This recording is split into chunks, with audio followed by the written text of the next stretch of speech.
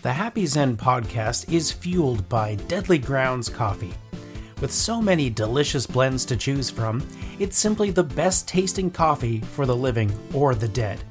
Get Deadly at www.deadlygroundscoffee.ca and tell them we sent you by using the promo code HAPPYZEN, that's HAPPYXEN, at checkout to get a killer 15% off your entire order. And now, on to the show.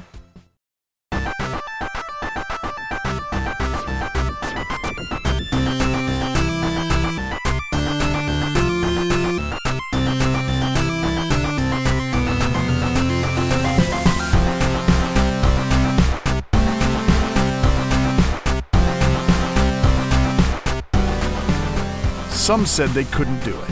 Even more said they probably shouldn't. But here they are, bringing you another episode of the Happy Zen podcast. Welcome your hosts, Adam and Matt.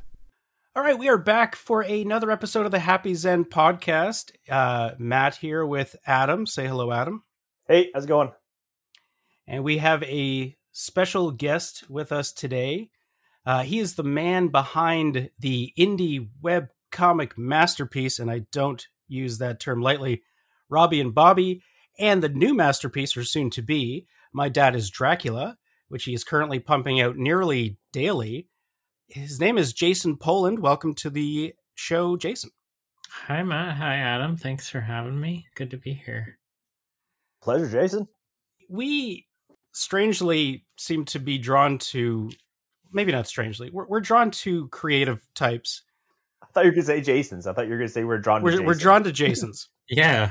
our only guests have been Jason's, and it's kind of weird. Now, we seem to be drawn to creative types, and I don't know if it's because it's kind Jealousy. of fascinating to, well, yeah, jealousy, maybe. But it's fascinating to us, I think, as well, just because to see people, and not just creatively, but in business as well, to people that are able to create something from nothing or build up something that was smaller into something much bigger. And just that drive, it's kind of nice to have guests like that, because it also maybe gives us a little bit of a push now and then to, get going.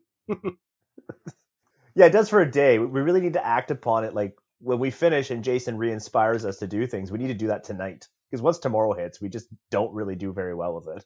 Yeah, I can give y'all some homework. Yeah. As long as you're prepared for me to not do that homework, or at least to not do it well. But I mean, other than that, we're good. Yeah, we started out, when we started out, we, for whatever reason, thought it was a good idea to actually involve, quote, homework in our show.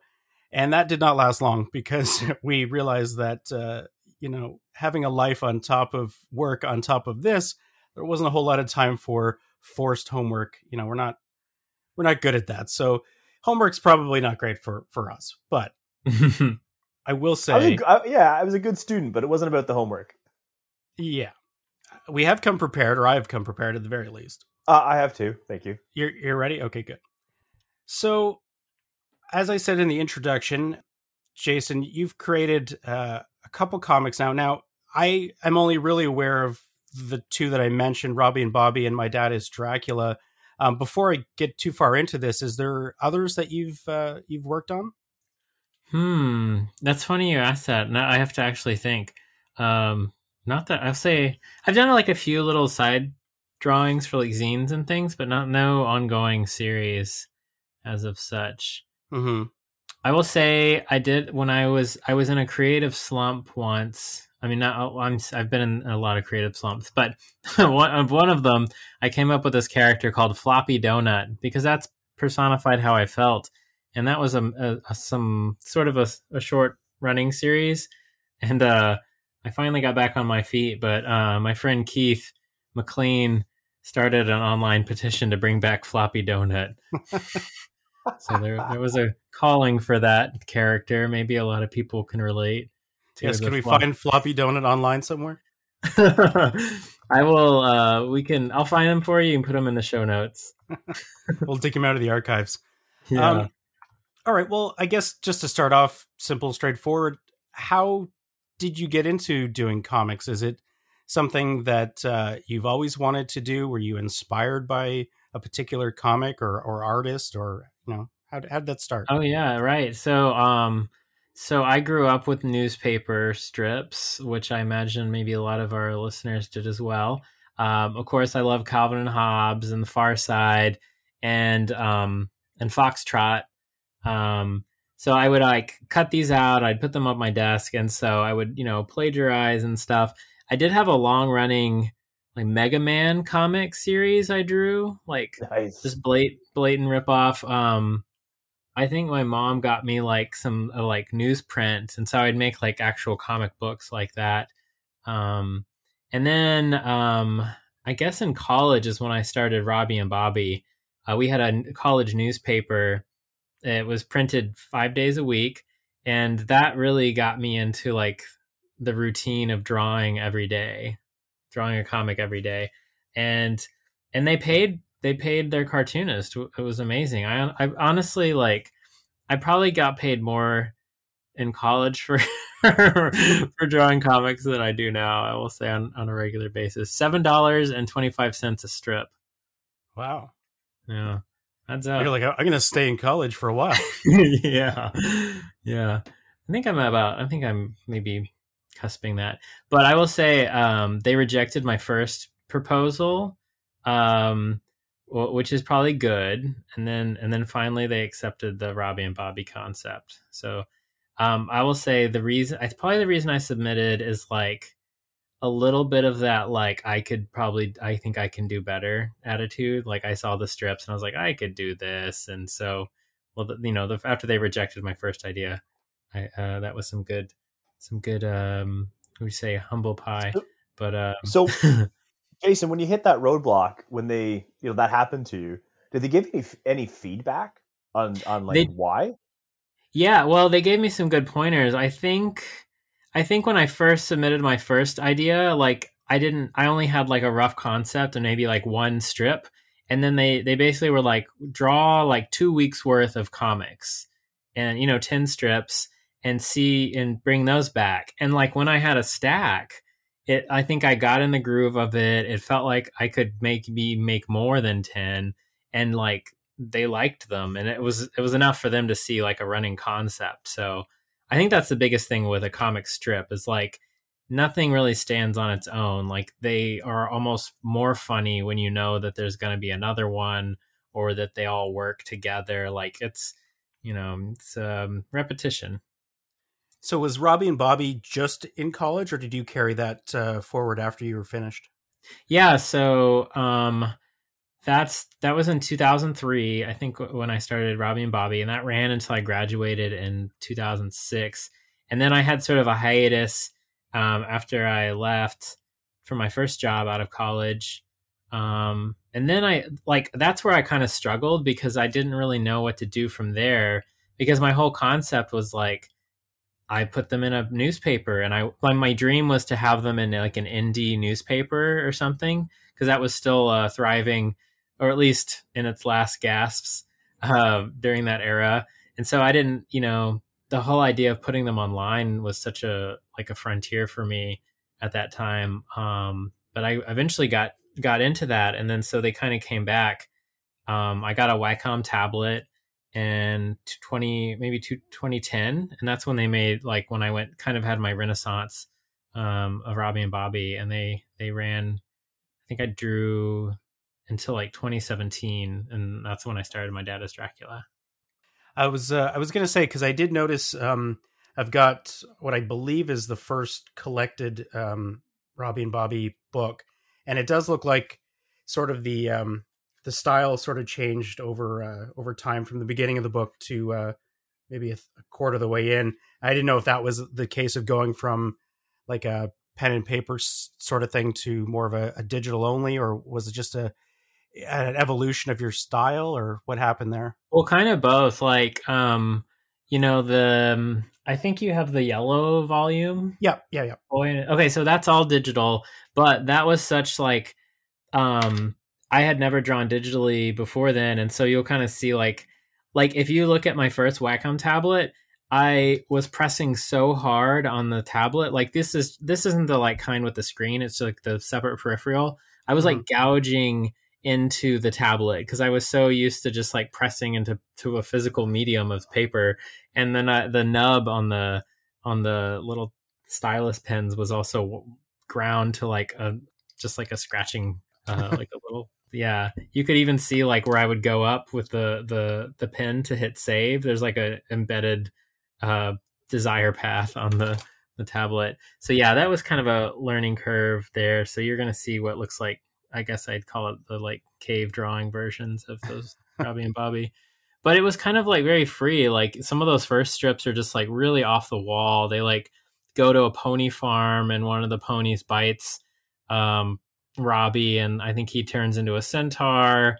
And then there's one where one of the Ninja Turtles cuts the phone line to steal Bobby's pizza. So they're just like very like, oh my gosh, I'm online. I can do whatever I want. I could draw these massively scrolling comic panels that go on for pages and pages. So that was really exciting too. I could make animated GIFs. Like it just really blew the doors off my reality. Yeah, but I did that intensely for years. And I will say I probably, I think having goals and dreams, like big dreams, but like manageable goals is good. I don't think I really knew what I was trying to do. I just like was so excited to be drawing, and I did get burnt out. And so like, I think that's kind of how I got into My Dad is Dracula. Like I wanted to get back to what I really loved about comics. And so if you see My Dad is Dracula, every strip is a very simple 3 panels. They have a recurring formula, but within that framework, I do like a lot of exciting things that like just really try to stretch the limits of the limitations. Well, you take me to something I was going to ask you, is that the formula of My Dad is Dracula, I was going to say it's evident, it works very well, but it's very evident. And I was going to ask, is that part of the recipe for, channeling the creativity to make it simplistic and not taxing, just to make it easier to repeat too, right? Like, yeah, that's a lot of work. It's a lot of work. You got to keep hitting there, right? So, yeah, like if you can't tell, like I think so. Like anyone who hasn't read a My Dad is Dracula strip, every panel, every strip has a title: My Dad is Dracula (parentheses) and my landlord, or a a lighthouse, or a cheese sandwich. I haven't actually done that one yet. That's a good idea. And so, the first panel is always Dracula as that thing saying, "Hi, son," and you see his son, who is just like, he just looks like a person wearing like a onesie. I've never really explained what he's wearing, but an adult wearing a onesie. And he has like a collar too. Yeah, he's of indeterminate age, maybe like around 15 to 18. He's a teen. I was going to call him the judgy age. Yeah, so that's pretty accurate. He just seems to have that always passing judgment on his father. Yeah, he knows just enough to know that dad's not cool. And then every panel, the next 2 panels is just the talk bubble of dad talking out of frame, and then you see son's reaction in each of the 2 frames. So then I don't have to draw Dracula more than once. And then there's just a big talk bubble in panels 2 and 3. And then and son never speaks. That's the another part of the, like, if I was writing a My Dad is Dracula Bible, that would be one of the things that's in it. And within that, I just do what I can. And yeah, that, I think then I feel like I can sit down, I do a comic, and I get that satisfaction of like having made something that I enjoy, and hopefully other people enjoy too. And it doesn't, and I have enough in me to make another one the next day if I want to. So yeah, it's like a comics cartoonist dream for me. And so let me ask you, like, how do you determine a release schedule for yourself that you're, that isn't going to result in burnout, that you're comfortable with? Because I mean, right now, My Dad is Dracula is what, weekly, if I understand correctly? Oh, well, what you're seeing is I think I was doing them in 2017. I think I did one every day, but now I'll do new ones on Tuesdays and Thursdays, and then Monday, Wednesday, Friday are reposts. Right. Yeah. So I guess like, and then I have like a morning schedule I try to stick to. I have a little orange notebook. And so I'll spend 5 minutes just writing down as many ideas as I can for like what dad can be. And then I will pick one of those, and then I'll again set a little timer, maybe 10 minutes to try to sketch out one of them. And then later in the day, I will take that sketch and then like put it up. I will like make a file for my digital comic program. I use Manga Studio, and then I'll make the comic. And so usually if I'm like really on fire, I can draw a comic, like a 3-panel comic, in half an hour, but only if I've already done all that prep work ahead of time. Like doing one from start to finish, I think that's where I would burn myself out, is like not having done all the little prep steps ahead of time. Like having to see something come to fruition completely from scratch is like really taxing for a cartoonist, I think, or anyone really, whatever you're doing. So do you build up like a bit of a buffer so that if you do have, an off day or off week or you need, a break, you've still got those new comics to release? Yeah, like for a while I had such a great schedule going that I forgot some comics. I was like, oh my God, I forgot I drew that. And I like would have one in the can.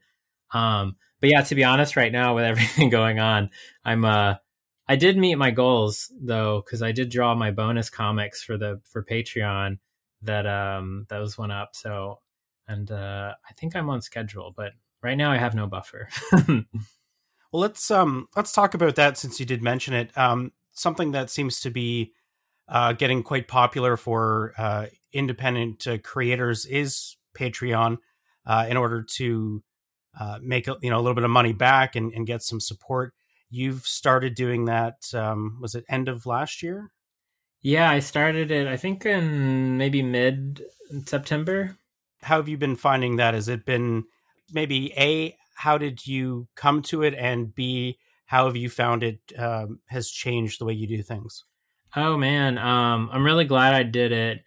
But I had a huge anxiety about like putting something out there and basically, asking money for it, like and that, I think a lot of artists have trouble with that, putting some worth on their art. But like, that was another thing I think where I got burnt out with making comics before, is like, I loved making them, but I didn't know what to do after that.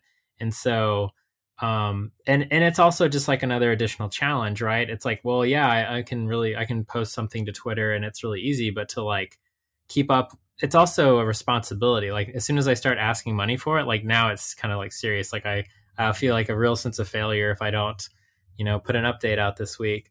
So I kind of approached it with some like new tools I was trying to do. Like, okay, I will like treat this as a challenge and like give myself a reward afterwards after I meet it. And so like what I want to do, I made like an animation to promote it. And that was like a big project. And then I got kind of overwhelmed thinking like, what should I offer? And I realized like, why don't I just start is like keep in line with the philosophy of why I started My Dad's Dracula, and like just make the offers as like minimal as possible and then build from there. Like instead of trying to go big and like fail, just like work up to something bigger. And so that's kind of where I've been doing it. For instance, like I know a lot of people with Patrons are like, they have like video hangouts and like that seems really enticing and fun, or they'll have like a Discord that they run, and I go into those and they're really exciting and everyone's having a great time, and that seems like really daunting to imagine managing all of that. And like now that I've been doing this for a while and I've seen how other people are doing it because I support other artists, then it doesn't seem as like overwhelming, but at the time it was. And so yeah, long answer to your question. When I launched it, people were excited. Like they wanted, I think in the back of some readers' mind, they were like genuinely wanted to support the comic, like in the same way that I want to support artists that I enjoy. And so, but every month I tried to do like kind of a new promotion to try to like think of ways to bring more people in. And like, it was around, Halloween when I thought of this idea to do like a prequel exclusive comic about like when Dracula was a kid. And like, so it's called My Father is Nosferatu. And so it's kind of like the other side of the story. Like, son never speaks in My Dad is Dracula, but in My Father's Nosferatu, Dracula is the child, and so you get to hear things from his point of view as he's growing up. So there's like the I won't give away anything for the exclusivity of it, but it is Dracula growing up and going through milestones of his life. Like the first one is like, my dad's Dracula, or My Father's Nosferatu, and it's my first day of preschool. And so there's lots of like touching, wholesome. I'll say like wholesomeness is like one of the key tenets of My Dad is Dracula. There's like cringy dad humor as well, and sometimes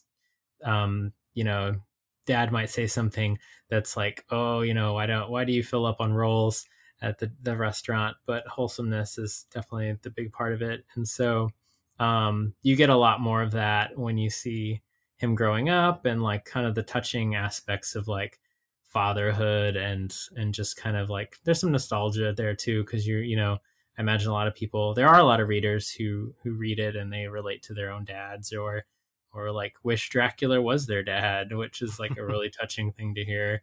And I'd say like having a Patreon and posting to it, it's a lot like the way that web cartoonists used to update their websites. Like the way I did, it's like you post the website, you get people to go to the website, and you like kind of spend time there just looking at the content or whatever. And now everything's in a feed on Twitter or Instagram.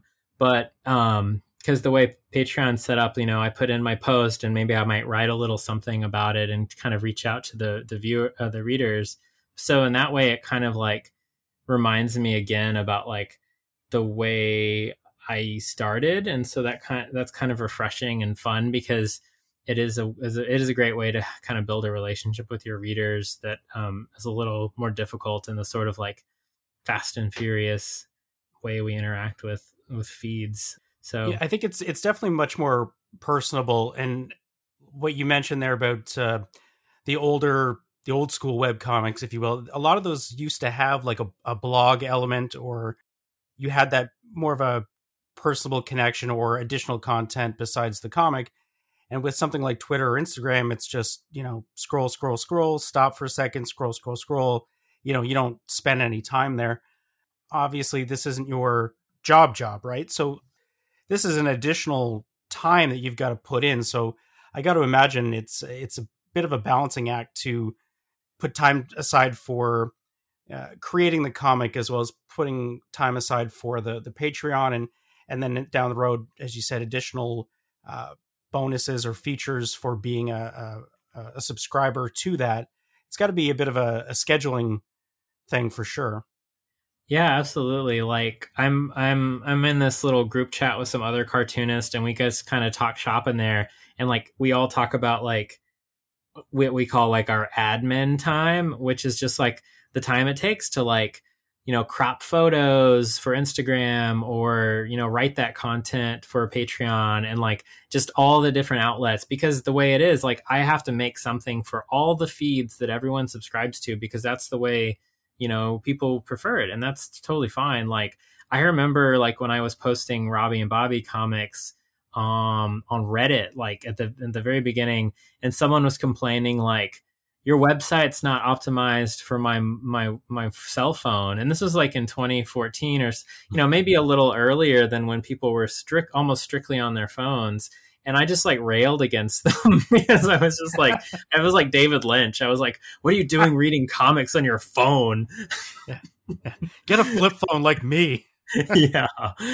And, that's unfortunately, we can't all have this nice, like monitor based experience. Like we're reading a digital comic book, people are going to like view it however it works for them. So you have to like kind of adapt. You got to, meet your audience where they are. So that is a huge amount of work. I would say I use some tools that help me, like some scheduling apps and things like that.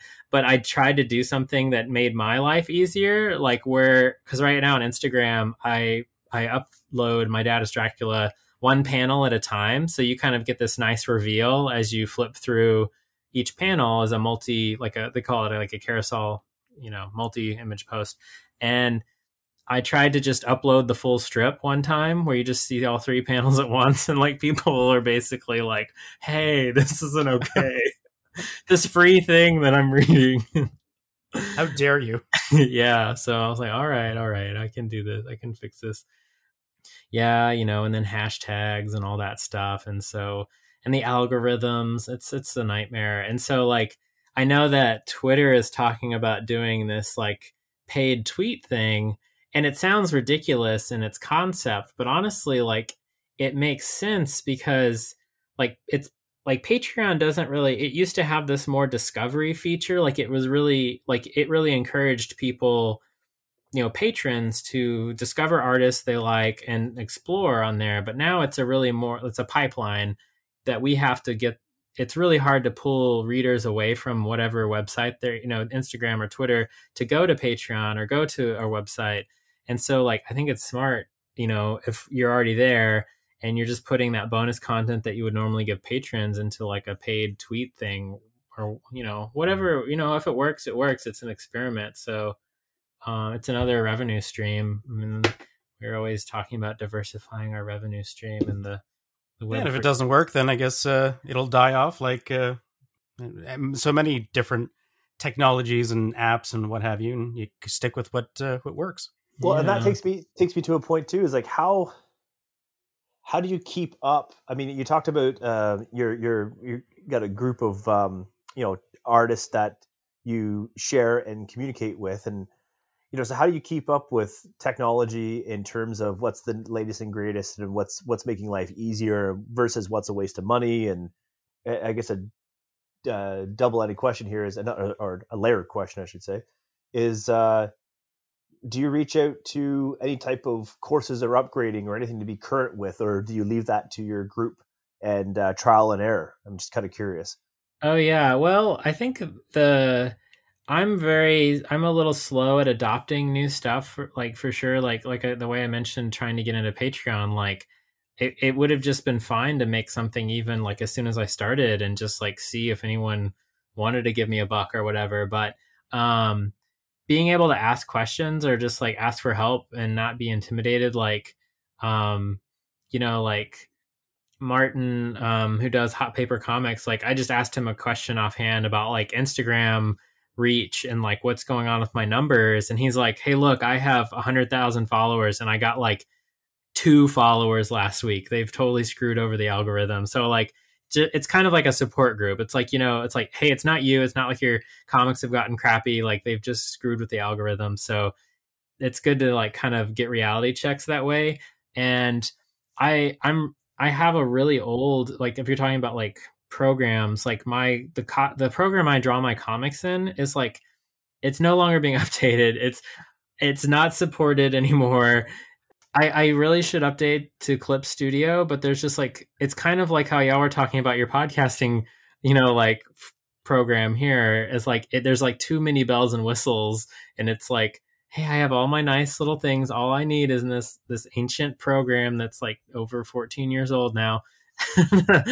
So I don't know. I think that would be another one, but it is really cool to see. I do see these artists who they have very simplistic comics, and I would never guess that they are like, I don't know what the word is, classically trained, but then you see them drawing like a fully rendered, an anatomical, like a warrior or something, like whenever they're used to just drawing like, like basically stick figures or just the single colored, white outlined, cartoon characters, and like that, because they took time to make little lessons and stuff. And so like that's definitely one thing I would like to do, is like set a goal maybe this year or however to just kind of like try to stretch my art style at least, because even when I was doing these little animations, they look really cool when they're done and I'm happy with them, but like I'm basically drawing them in like the most rudimentary way of like just 3 different layers. And then I go into Photoshop and like turn them into GIFs, and then I convert those GIFs into MOV files. And it's like, there's probably a much faster way. It's just that's that like engineering quandary, right? It's like you either spend a lot of time in the beginning to learn how to do a really efficient process, or you like do the very inefficient thing over a long period of time over and over again. You're in the second camp on that one, I guess. Yeah. Yep. So speaking of that, do you have any are you classically trained in art or writing, or is this all self-taught? I have a degree I have a degree in studio art and creative writing. And so like, I'll say those things helped me, but honestly, like all the years I spent at the college newspaper, drawing 5 comics a week. And, I don't think I ever missed a deadline. I was there really late, like 9:00 some nights, but like it always ran the next day in the paper. So like that kind of training, I guess I would call that training. And that was, 18 years ago at this point. So yeah, that was some good training, I would say. So the experience was the major factor in that, for sure, than more than maybe the education. Yeah, I would say so. I did have a few art teachers that did encourage like the cartoony stuff. They would like see how I was drawing in their classes, and they would lend me like a comic, a graphic novel or like an Achewood collection or something. And I'd be like, oh yeah, we get you. I would say one of the greatest lessons I learned from one class, I hated it at the time. Like it felt like such a bait and switch. So he gave us this assignment and we was like, basically draw whatever you want. And I was just like having a ball with it. And then I was like ready to have it graded. And he's like, okay, now take what you made and go put it on the wall. And basically what he did is he made it where it was this like, you had to let go of it and just like let other people do whatever they wanted to it. And then you got to draw on other people's stuff. And it was just this God. Yeah, it was like a nightmare for me. I was like, and that was a real like kill your darlings kind of lesson. It's like, now your thing is a collaboration. It's an idea. It's disposable. Go draw something else if you want. And which is never collaborated again. You're right, totally.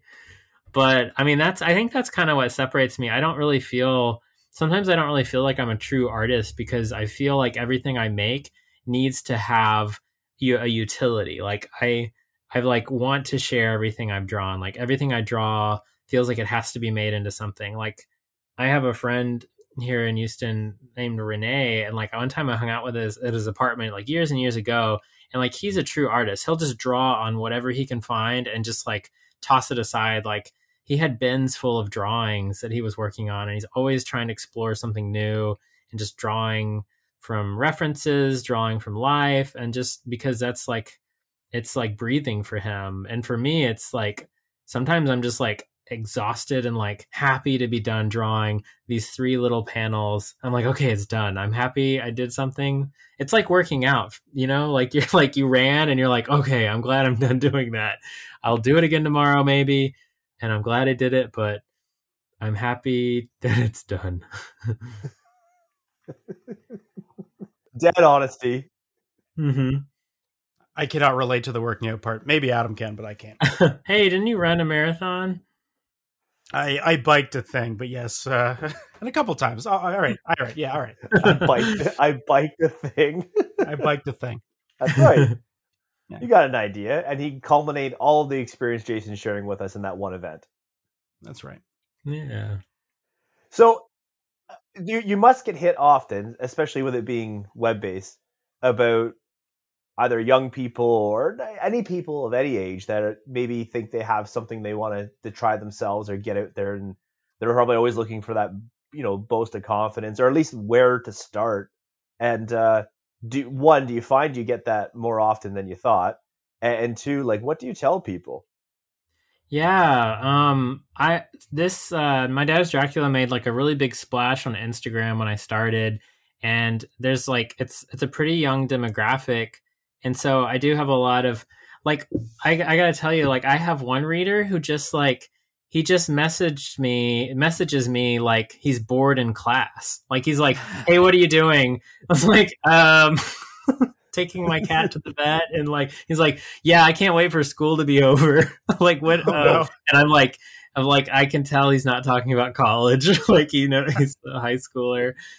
And it's just interesting that like, in some ways, I kind of really appreciate the candor that I think it's like a generational thing. Is like, if you spend your whole life and you've always had online and you've always had the internet, you don't really have a lot of like, I'm not like, it's just as natural as like, I don't know what it is. Like just saying, hey, to someone on the street, I don't know, waving, I don't know what it's like, because I can't relate, but they just don't, it's like, okay, like, I think it's a good thing, like, because and it's great to like be able to be open with your communication like that. And so, yeah, like, I think some readers will like this guy, for instance, I think he has like a YouTube channel and he's like, I've got 100 subscribers, so that's probably what I'm going to do when I'm done with school. And I'm just like, kind of, okay, well, good luck with that. But so I think like, I think, in the same way that I was dead set on like, I want my comics to be in indie newspapers, people just look to what they like and they're like, this is what I want to fixate on as my goal and my dream. And so, some people are like, well, how do you get more followers? And I don't really have a good answer for that. I'm just kind of like, find something you like to do and just keep putting it out there. There's no like magic. There's no shortcut, like to like hitting that. I don't know. It's like, I wonder that too. Like some of my friends who have massive followings, like, how did this work out? And like, I'm sure they're just exhausted like me making comics all the time. I think one thing a lot of people ask is like, do you want to do a collab? And like, I want to make the time for that because I think it's fun. And I think everyone starts off somewhere. So like, I can roll my eyes at this kid or whatever, but no, I think it's really cool that like, I don't know, like, yeah, he's going to have a great channel one day. I definitely think so. Because, I was that kid at one point. And, I mean, a good example is like Michael Kupperman. Like I used to read his comics all the time and just like bust my gut laughing at his stuff.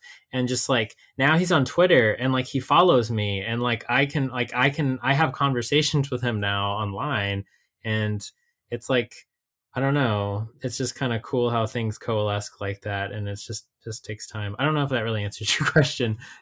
No, it does. It does a bit. And I was curious how many times you must get hit up by people that don't do anything with it. Don't do anything with it. Like, so you give them the information, you give them a bit of an idea, and then they're never heard from again. Oh, I would say, honestly, I think more people are actually doing pretty active with it. Like I owe a collaboration to one artist who hit me up and I was just like, there was a lot of stuff that I was going through, like family stuff that I didn't have free time for.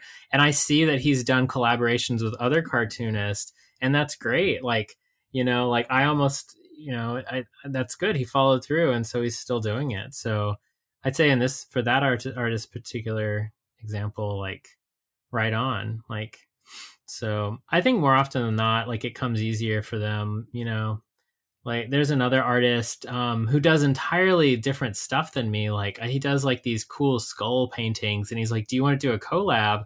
And like, at first I was like, how would that work? But then I just tried to break that down and think, like this could be really weird and cool. Like I'm just going to put a bookmark on this idea. Like I'm going to come back to this. And I don't know, it took a lot of guts to reach out to like a total stranger and ask some kind of it's a vulnerable question. Do you want to work on something together? So I want to encourage that. I think definitely there's probably a bit of that, not gatekeeping, but there's that factor that if somebody's willing to reach out to you, if they're willing to put that kind of effort into it, although it seems to be less and less effort needed nowadays, but I think that they then have some intention of taking what you say seriously. You're right, though, because I think as, in the 2000s or when I was in my 20s, and if there was people online, I would never think to be like, well, I'll just contact them. It was a little harder too. You'd probably have to email or whatever, but like, I can't imagine being like, I'm going to ask like Chris Onstad a question about Akewood or something, or I'm going to just be like, hey, what's up? There was always that distance. Like, no, he's a professional. I'm enjoying his work. That's where, things stop. I might buy a t-shirt or whatever. I should have bought the books because they're worth a fortune now. But I think that, like you said, growing up online, that barrier seems to be less and less, because that line between the quote average person and the person that's creating the material it's so much closer now than I think it ever was when we were growing up. So I definitely see that. Now, you mentioned things like algorithms and the hashtags and that. How difficult do you find it to get noticed? Obviously, webcomics are pretty popular, and it ebbs and flows over time. But how hard is it to get noticed in the sea of webcomics? And is there anything that you've done that you found has been particularly useful or helpful? Let's see. I guess just like you just kind of try out like I was comfortable on Twitter, but I wasn't very used to Instagram. And so like I took a chance there and like that kind of blew up. So I guess just like being open to new mediums. And I did try out posting on Tapas. It's kind of like an online webcomics community. And that didn't work out too well. Like I might revisit that later, but just trying just kind of just dipping your toes in and trying it out, different places. And then like, let me see. And again, going back to that collaboration thing, like I did get a lot of, I reached out to some people that I admired, cartoonists, and like asked if they wanted to do collabs. And so Zach from Extra Fabulous, he did one, like Berkeley Muse. And so so there's like crossover there. Like that's always been a great idea. Like even way back in the day, you would do like guest comics. So I think that's still viable. And just kind of treating it like, I've always thought of like web comics as like I may not be, like what do you call materialistically successful at it, but it's given me this chance to belong to this community and meet people that I never would have had a chance to otherwise. And like, that's probably definitely the greatest things I get out of it. And so I think if you kind of come to it for that approach, like that you're going to make friends and that like you'll have experiences, or I don't know, just the community, I think if you come out of that angle, you'll never be disappointed because it's a great community. Much like podcasting, don't go in it for the money. I will say though, I mean, I think Adam will probably agree. We've met a lot of people doing this that we probably wouldn't have met otherwise, and met people through other guests. And I think that aspect of it is a lot of fun, learning, like even for an hour and a half, just kind of getting into the world of somebody else. So I definitely can see the benefit of that community or that web of, acquaintances or friends that you get as being a perk for sure. Adam, you got anything coming up here? You got any questions? Covering a lot of ground here, faster than I expected. I know. Jason is he's covered a lot of our questions. I don't know how much you can actually say, but well, one, do you have any future plans to bring back Robbie and Bobby? And is there anything, any other future plans or different things you have planned for My Dad is Dracula? Obviously, you've got My Father is Nosferatu, but is there anything else you've got maybe cooking up for either one of those?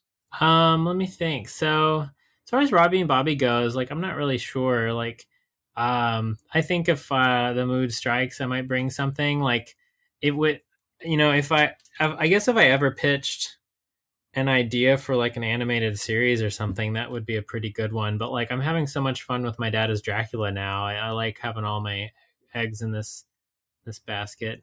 And but let's see, I do have a My Dad is Dracula book, and I have probably enough comics to make another book pretty soon. I always thought, like, I don't know, sometimes I try to think about how I could make a game out of it. Like, I'm sure you all guys have played A Boy and His Blob, right? Yeah. Yep. Yeah. Jelly beans? Yeah. I always thought like it'd be kind of funny to have some kind of concept like that, like Sun with Dracula, and like he needs Dracula to turn into different things to navigate through like obstacles or solve puzzles. I could see some fun with that. I mean, he's turned into just about everything, so why not? Yeah. I'm trying to think how you would even what the transformation would be instead of jelly beans, but I feel like it'd be different types of blood, but I'm not sure yet. See, that's another thing in the My Dad is Dracula canon. I'll allow it for guest strips, but I never ever touch on any vampiric stuff. Like, I never use vampire puns. I never use Dracula. Like, I was gonna say, I was looking and he's Dracula by name only. Yeah. I really, it was sitting there under my subconscious, having looked through a whack of them, and I'm thinking to myself, it never really stood out. As soon as you said it, I'm like, oh my god, you're right. There's nothing. There is no, and I was like not a big horror movie fan, but I always loved the Dracula like mythos or legend, and so it really stood out, and I couldn't catch what stood out, and that's exactly what it was. I will use bat motifs, but for his pajamas and stuff. But that's as far as I'll go.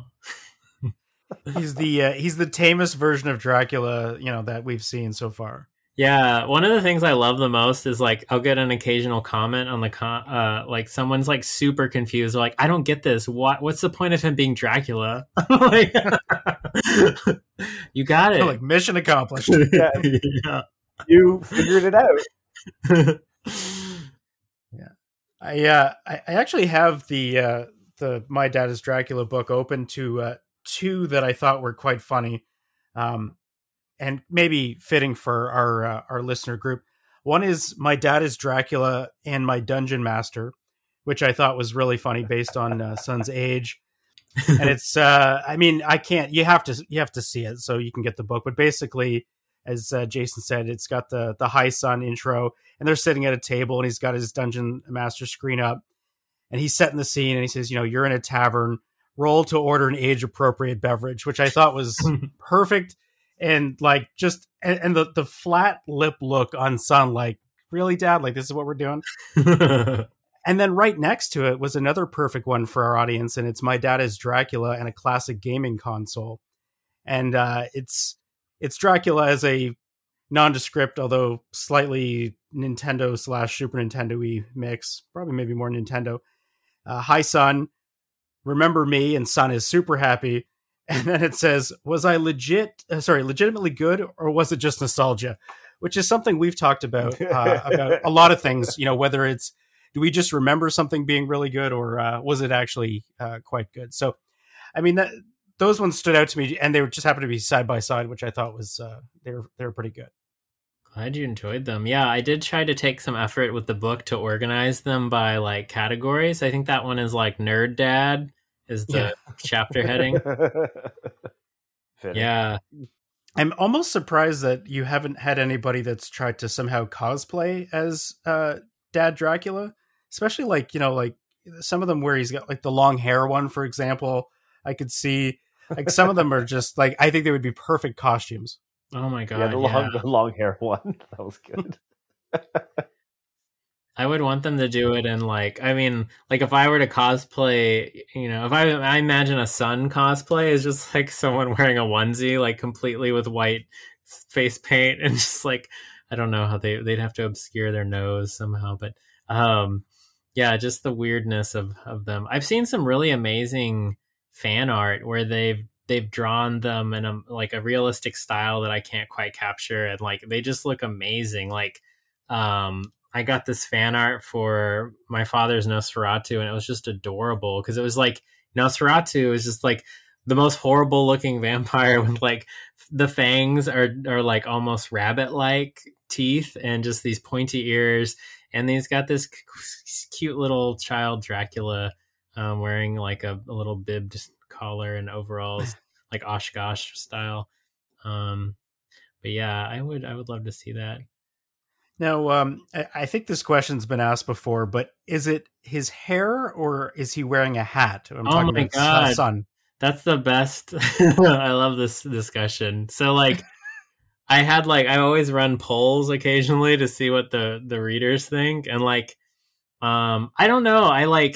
I hate to just tell people like what something is to like, it's canon. This is, well, I mean, I'm canon about like what Dracula can and can't do, or Son can't talk, but I will say like I drew it as hair, but then like I like to think that I like when people say they think it's a hat. Like I'll just I don't want to disagree with them, I think it can be either. It could be a hair shaped It's be like their hair is shaped like a hat. I don't know.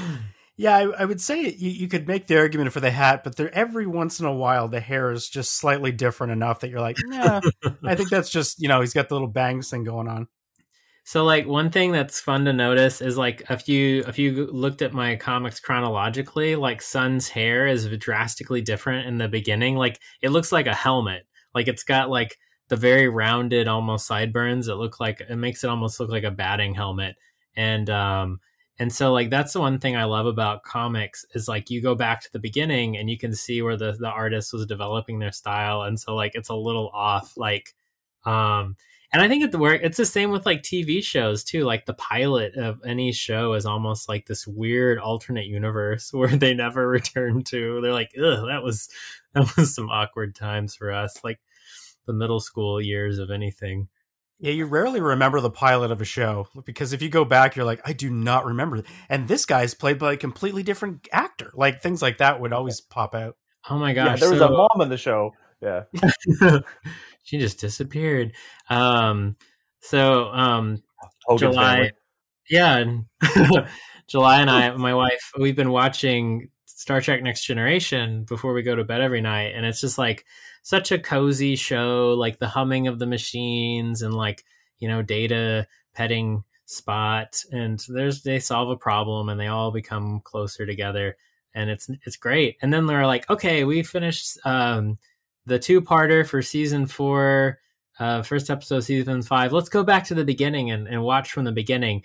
And I forget that the very first episode of Next Generation is this like double episode pilot thing that's just like, I find it unbearable. It's just like Q is there immediately and there's nothing cozy or quaint about it. The set is just like odd and a little too big and just like it's just a little too much like the classic Star Trek and just none of the charm or warmth of the Next Generation that we've. It's not my TNG. Yeah, exactly. It was upsetting.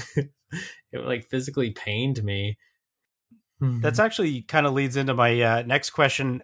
With this podcast, we tend to look a lot at retro and nostalgia and 80s and 90s kind of thing, just based on our generation. But is there a favorite retro or like TV show from your childhood that you have, or one that you go back to? I know obviously we talked about how sometimes in your mind something was better than it is, but is there one that maybe you go back to or that it's your absolute number one?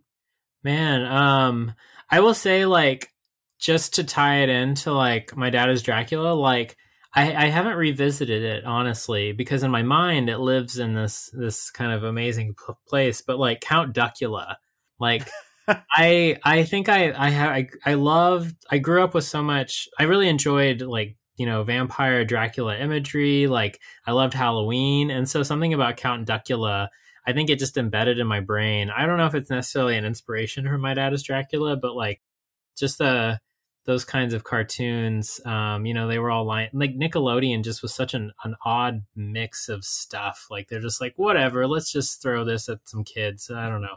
And like, but let me see. I guess that's another thing is like, I didn't watch Star Trek Next Generation growing up. Like I was somehow had this weird brand identity where I was like, Star Wars is better and Star Trek is for nerds. And I'm like, you're a nerd, Jason. What are you talking about? Yeah. So they're both for me. Yeah, absolutely. I wonder, I think I was just like afraid of embracing the gentleness that I think Star Trek really embodies. This is a tough one. Like, I think Frasier, like watching the TV show Frasier. Sure. Yeah. Like, that was also something that like I found it odd that like, and Mystery Science Theater, like it still stands up to me, and like I have endless memories of staying up late, and like I spread all my Legos out on the floor, and just like most of the jokes would go over my head, but like it definitely like formed my sense of humor. It's like, okay, whatever they're saying, I've got to hold on to this because I think it's funny, and figure out why they're laughing, why the robot is laughing. Yeah.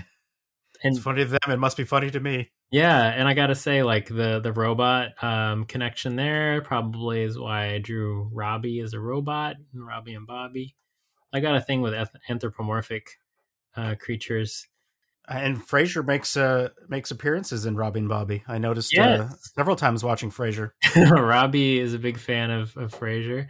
I think like I love to revisit like the Jim Henson Muppet movies like Labyrinth and Dark Crystal and like even like Return to Oz. Like it almost breaks my heart to know that some of those movies were just like didn't really do well. Like the world didn't really know what to do with them at the time, and then they've kind of developed a cult following on their own years later. I remember being terrified of Return to Oz. Oh my Because god! that was the one where she changed the heads or the faces, wasn't it? Yeah, that's the one that scared me. Yeah. It's like it reminds me of like visiting a scary relative, or you have a horrible babysitter, just like these adults in your lives that you've been entrusted with that you're like slightly terrified of. What about a favorite retro video game? I know you play you have played a lot of older games. I don't know if you're playing older games currently, but is there one that stands out from your childhood or one that you go back to? Oh yeah, like I love Zelda. I love the whole series. Like sometimes I'll go back and try to do like a no sword run or just like, try to play the dungeons out of order as much as possible. And I'm always amazed of like how what seemed like a ton of thought went into that game, because it just like you can just like replay it in all kinds of new different ways. And let's see, because I do have like a big collection of old NES games, but it's funny, like I love Nintendo and like collecting all the stuff, but I think my heart really belongs in the like 16-bit like JRPG era. Cause like, oh my God. So I have some younger friends that I'm in like in a cyberpunk book club with. And, Okay. Yep. they were asking me like, oh, like, well, what year were you in middle school? And I was like, let's see. I think I was in 7th grade when Chrono Trigger came out. Like that's how I marked my time. The 16-bit generation, and you'll hear more about that in a future episode where we had Jason Anarchy join us for our favorite top 5 Super Nintendo games. The JRPG genre, it definitely made its appearance known on our list for sure. That was definitely a very popular time for those kind of games. Yeah, I mean, I can't believe how expensive those games were. I remember they were like $80 in US dollars, and that scales quite incredibly, because like you imagine inflation now, like this is like mid 90s money. That's kind of it's nuts, that's a lot of allowance money and mowing the lawn. I was gonna say it's hard to think that games now are priced probably under what they were when we grew up with them. So we were buying 16-bit games for what, $60 to $100 depending, Yeah. US American. And right now kids are buying games for 40 to 80 for their systems, and it's the same price point if not a little bit less. And with inflation, that really doesn't make any sense. They should be a heck of a lot more. It's all that extra plastic we had to pay for. Yeah. Well, now they're just buying codes on a piece of paper, right? So in some cases. Exactly. I hate when we show our age and we're talking about the wonders of 16-bit games, right? Well, isn't the podcast, the point is like generational interests? Yeah, we also have a bit of denial every once in a while. We've been doing the show long enough that it was on the fringe of cool, and now it's the reality of age is starting to hit, in terms of, I think, where our generation is about to break through the 40 plateau barrier for the Zennials. And so if you think about it, we should be perpetuating the midlife crisis that many of our listeners inside of this age bracket are about to crash through. There's a reason I have lumbar support on my chair right now, is because I can't sit for very long without it. I just bought, or July just got me as a gift one of those like, what do you call it? They're like a little like foam log that you roll. Yeah, foam roll. Yeah. Yeah, foam roller. It's great. It feels amazing. Yeah. See, here it is. Here's the age. Guys, getting old is great. That's all I'm going to say. Well, I don't know. Adam, do you got anything else you wanted to ask Jason while we've got him here? Yeah. Have you ever thought about publishing a book? So like an actual physical hard copy of book, a collection of your I've work. got books in my hand. No, but I mean like a book only, not web based. To go that route. Oh, Like, I see. I think like Calvin and Hobbes, right? That was a big one for me. There was comics, and then there was comic strips, and for me, comic strips, the only comic strip was Calvin and Hobbes. Well, And was Calvin and Hobbes the collections? Were they not collections from the newspaper? absolutely, they were. But what I'm Okay. saying is like there was some that was original inside of those collections. That Bill Watterson did some stuff on a couple of them that were unique to the collection. But other than that, yeah, you're right. There was editions of that. But I was just So thinking what you're along saying the is, lines of Jason, are you going to do what you're doing already, but maybe have some unique comics that are strictly only available in book form? Well, yeah, I'll do that because like when that book came out, there were strips in there that were like only available in the book itself. So I think I was in a hard spot with my buffer and I went ahead and published them online anyway. But there's also, if you go to the back, there's a make your own My Dad is Dracula comic template. So giving the tools to the reader. That's another thing I'll say. Like, I loved any computer game that gave you the tools to like Warcraft 2. Like, I got so much enjoyment out of like making my own maps on that. And so like in Hero Quest, like it has like a quest creator blank map on the back. Like it's like, here you go, the tools are yours to create. And so I think maybe that's one thing I want to do more with My Dad is Dracula is like maybe because I imagine like anyone that enjoys reading a comic maybe at least has some thought about like maybe I could do this. And so like I would want to like that's another thing about getting older, I guess you'd say, is like, well, and not being a gatekeeper is like pass on some of this knowledge or share or just like, try to it's like a service, try to make the world a better place by not only sharing your art but like how to make more of it so you kind of perpetuate more wholesome content in the world. Make it a little less daunting for those who are aspiring to do that sort of thing. Yeah, like it's easy to think like, oh my gosh, like it's the stuff that kids are doing nowadays is so amazing, and like to try to think that there's something wrong with that or like be threatened by it. But I mean, I think, it's the same for any generation. It's just like it's perpetual. It's fine. Like, like these teens can make amazing TikToks without having to use any editing software at all. Like, I don't know, like I want to do that. Maybe I can like trade comic making tips for TikTok editing skills or something. It's a barter system. Yeah, exactly. Yeah, it's funny how that we get caught up in that notion and forgetting that younger generation is going to be the mass consumer. So instead of resisting against to what they're trying to project that they want, right, we should be kind of embracing it and trying to pick up what we can from it. By no means do we become masters of it, but then if we don't want them to snowplow or like plow over all the stuff that we enjoy, then show them what's good about it, and then they can show us what's good about theirs, and you find a little bit of a collaboration in the middle, and everyone works out on the other end. And you can see that of some things, but you certainly more often enough, it's this resistance to change type mentality, right? Yeah, absolutely. Like, I think that's one thing about the era we grew up in is that like every mass media had almost this very central way of disseminating stuff. Like, do you remember how like news stories, like a news cycle could last for like weeks or even months? Weeks. Like, yeah, like you would follow one story for this long, and now it's just like bloop, we're on to something else. Like, and because people make their own news. You have all these different outlets to follow. I don't know about you, but I remember in school, and again, here we go, memory lane. That's the beauty of this show, is that we were not allowed to use anything that was online that in terms of whether it was an essay or a book report. Like you had to have like or media sources. You weren't even supposed to use newspapers, and if you were, there had to be ones that were reputable writers that you could like fact check and trust that they fact checked their stories.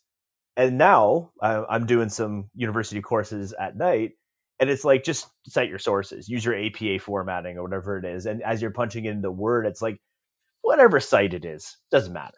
Like, it just doesn't matter. The only thing I encourage you not to use is Wikipedia, because you can edit it. Otherwise, the world's your oyster.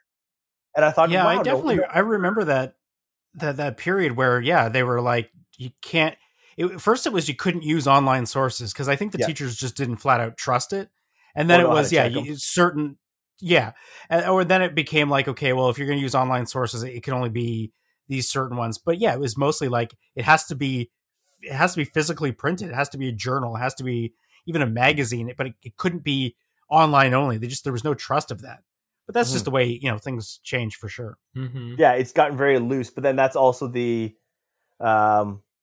thinking process behind this push towards media and the problem with media. I mean, we can go down this whole rabbit hole, like with Facebook having to shell out, was it $1 billion to North American media, which then again is also the equivalent of like a millionaire getting a speeding ticket.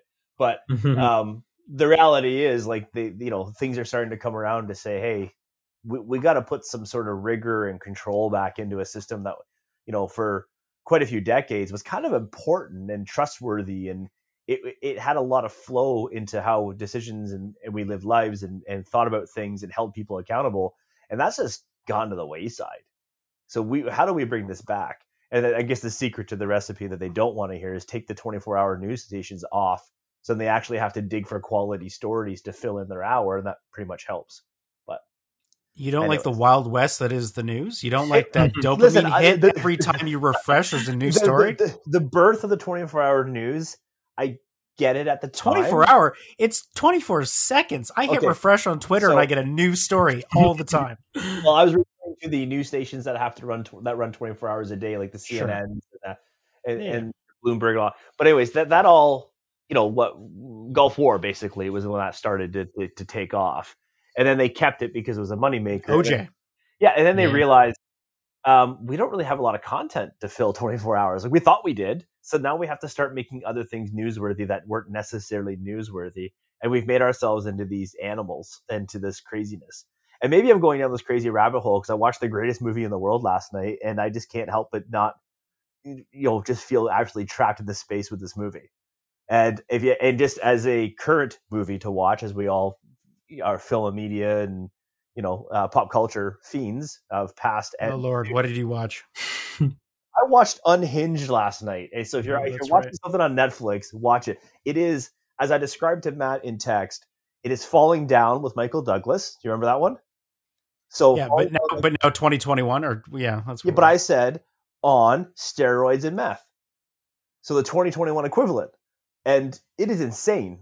Absolutely insane. But then at the same time, once you get away from the shock value they have to do to make you catch on to what's happening, to be honest with you, it's not that far away from, this is totally could happen. And this is exactly how it would play out. And this is why you should have a passcode on your cell phone. And this is why you shouldn't honk at everybody in your car. And that's pretty much just the premise of the start. The beauty of the movie, though, is that it just starts. It's one of those great ones. It just starts.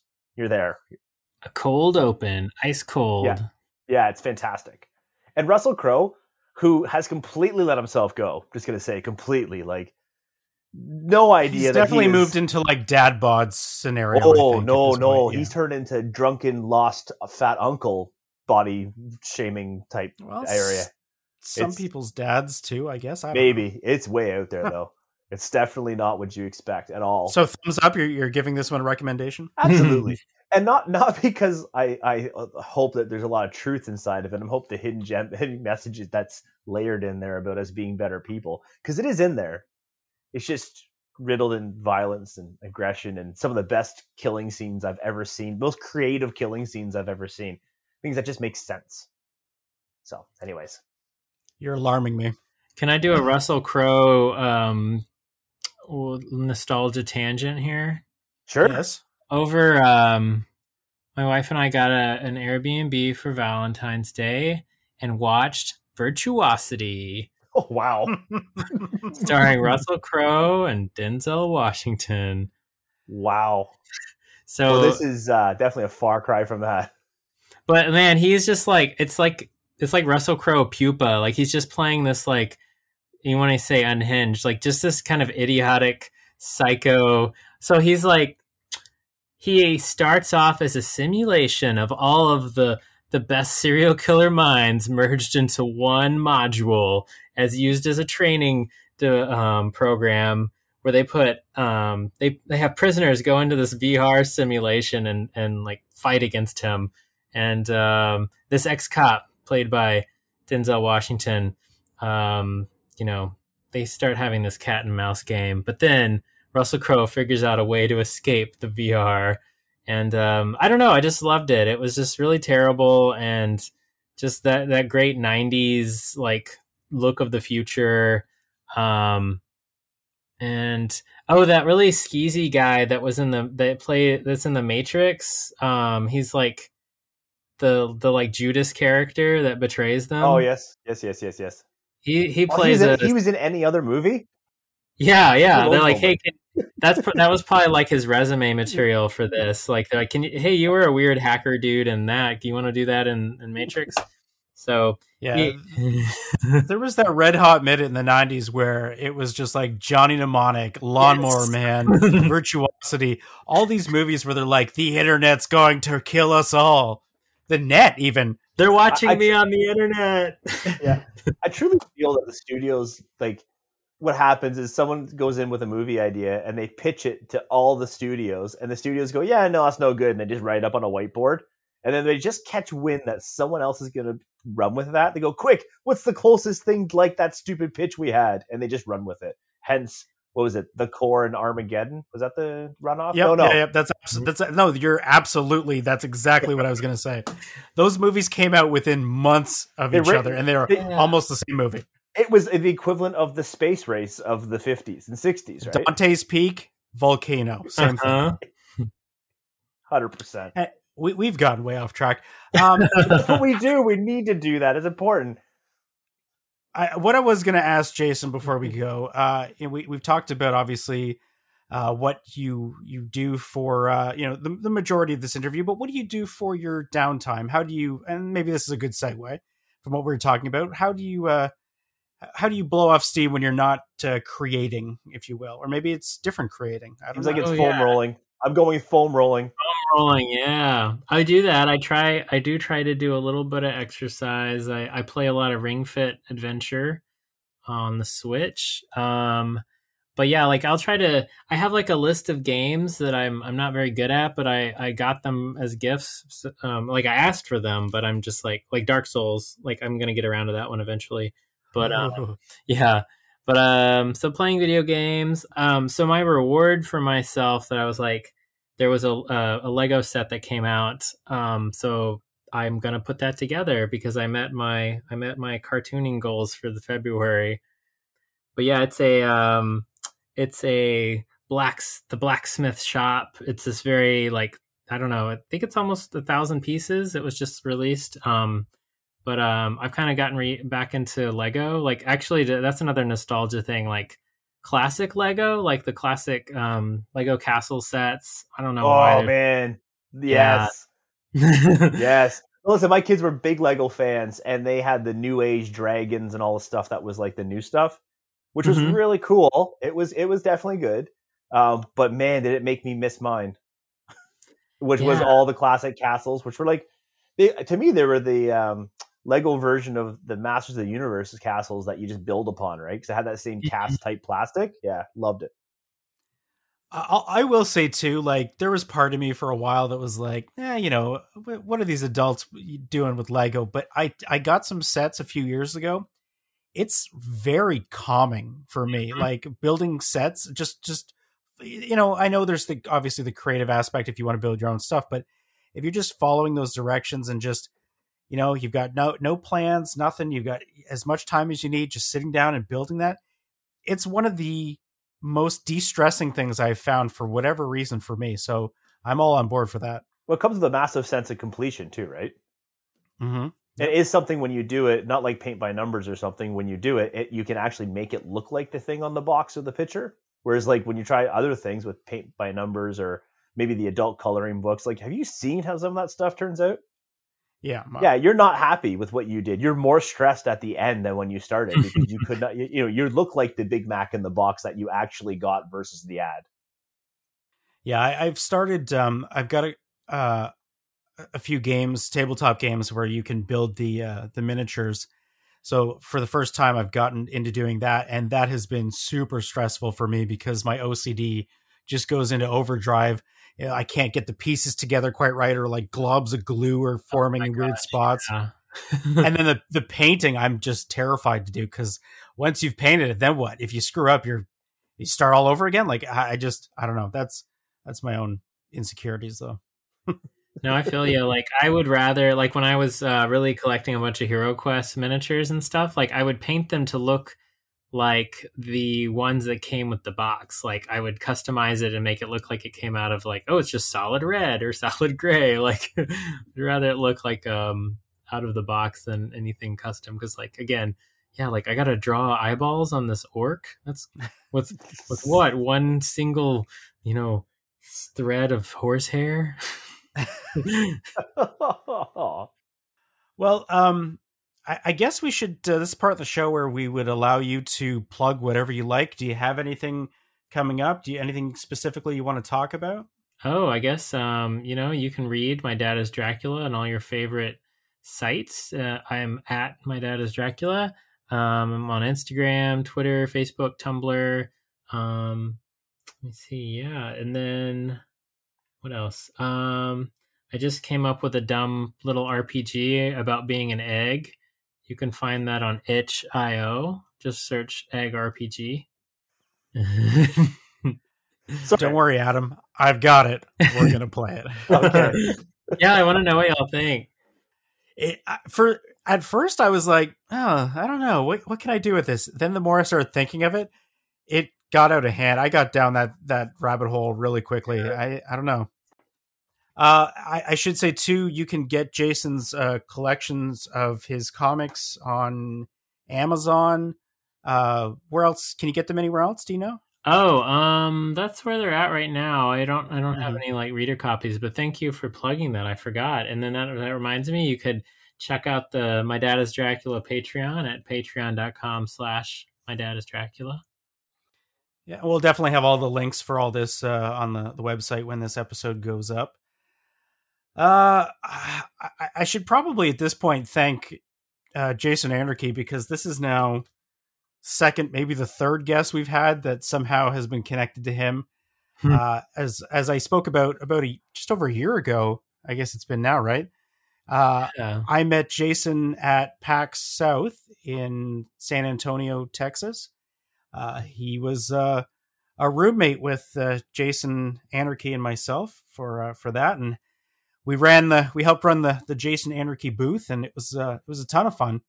We screamed heck a lot, played a lot of Jason's games, and he what was it?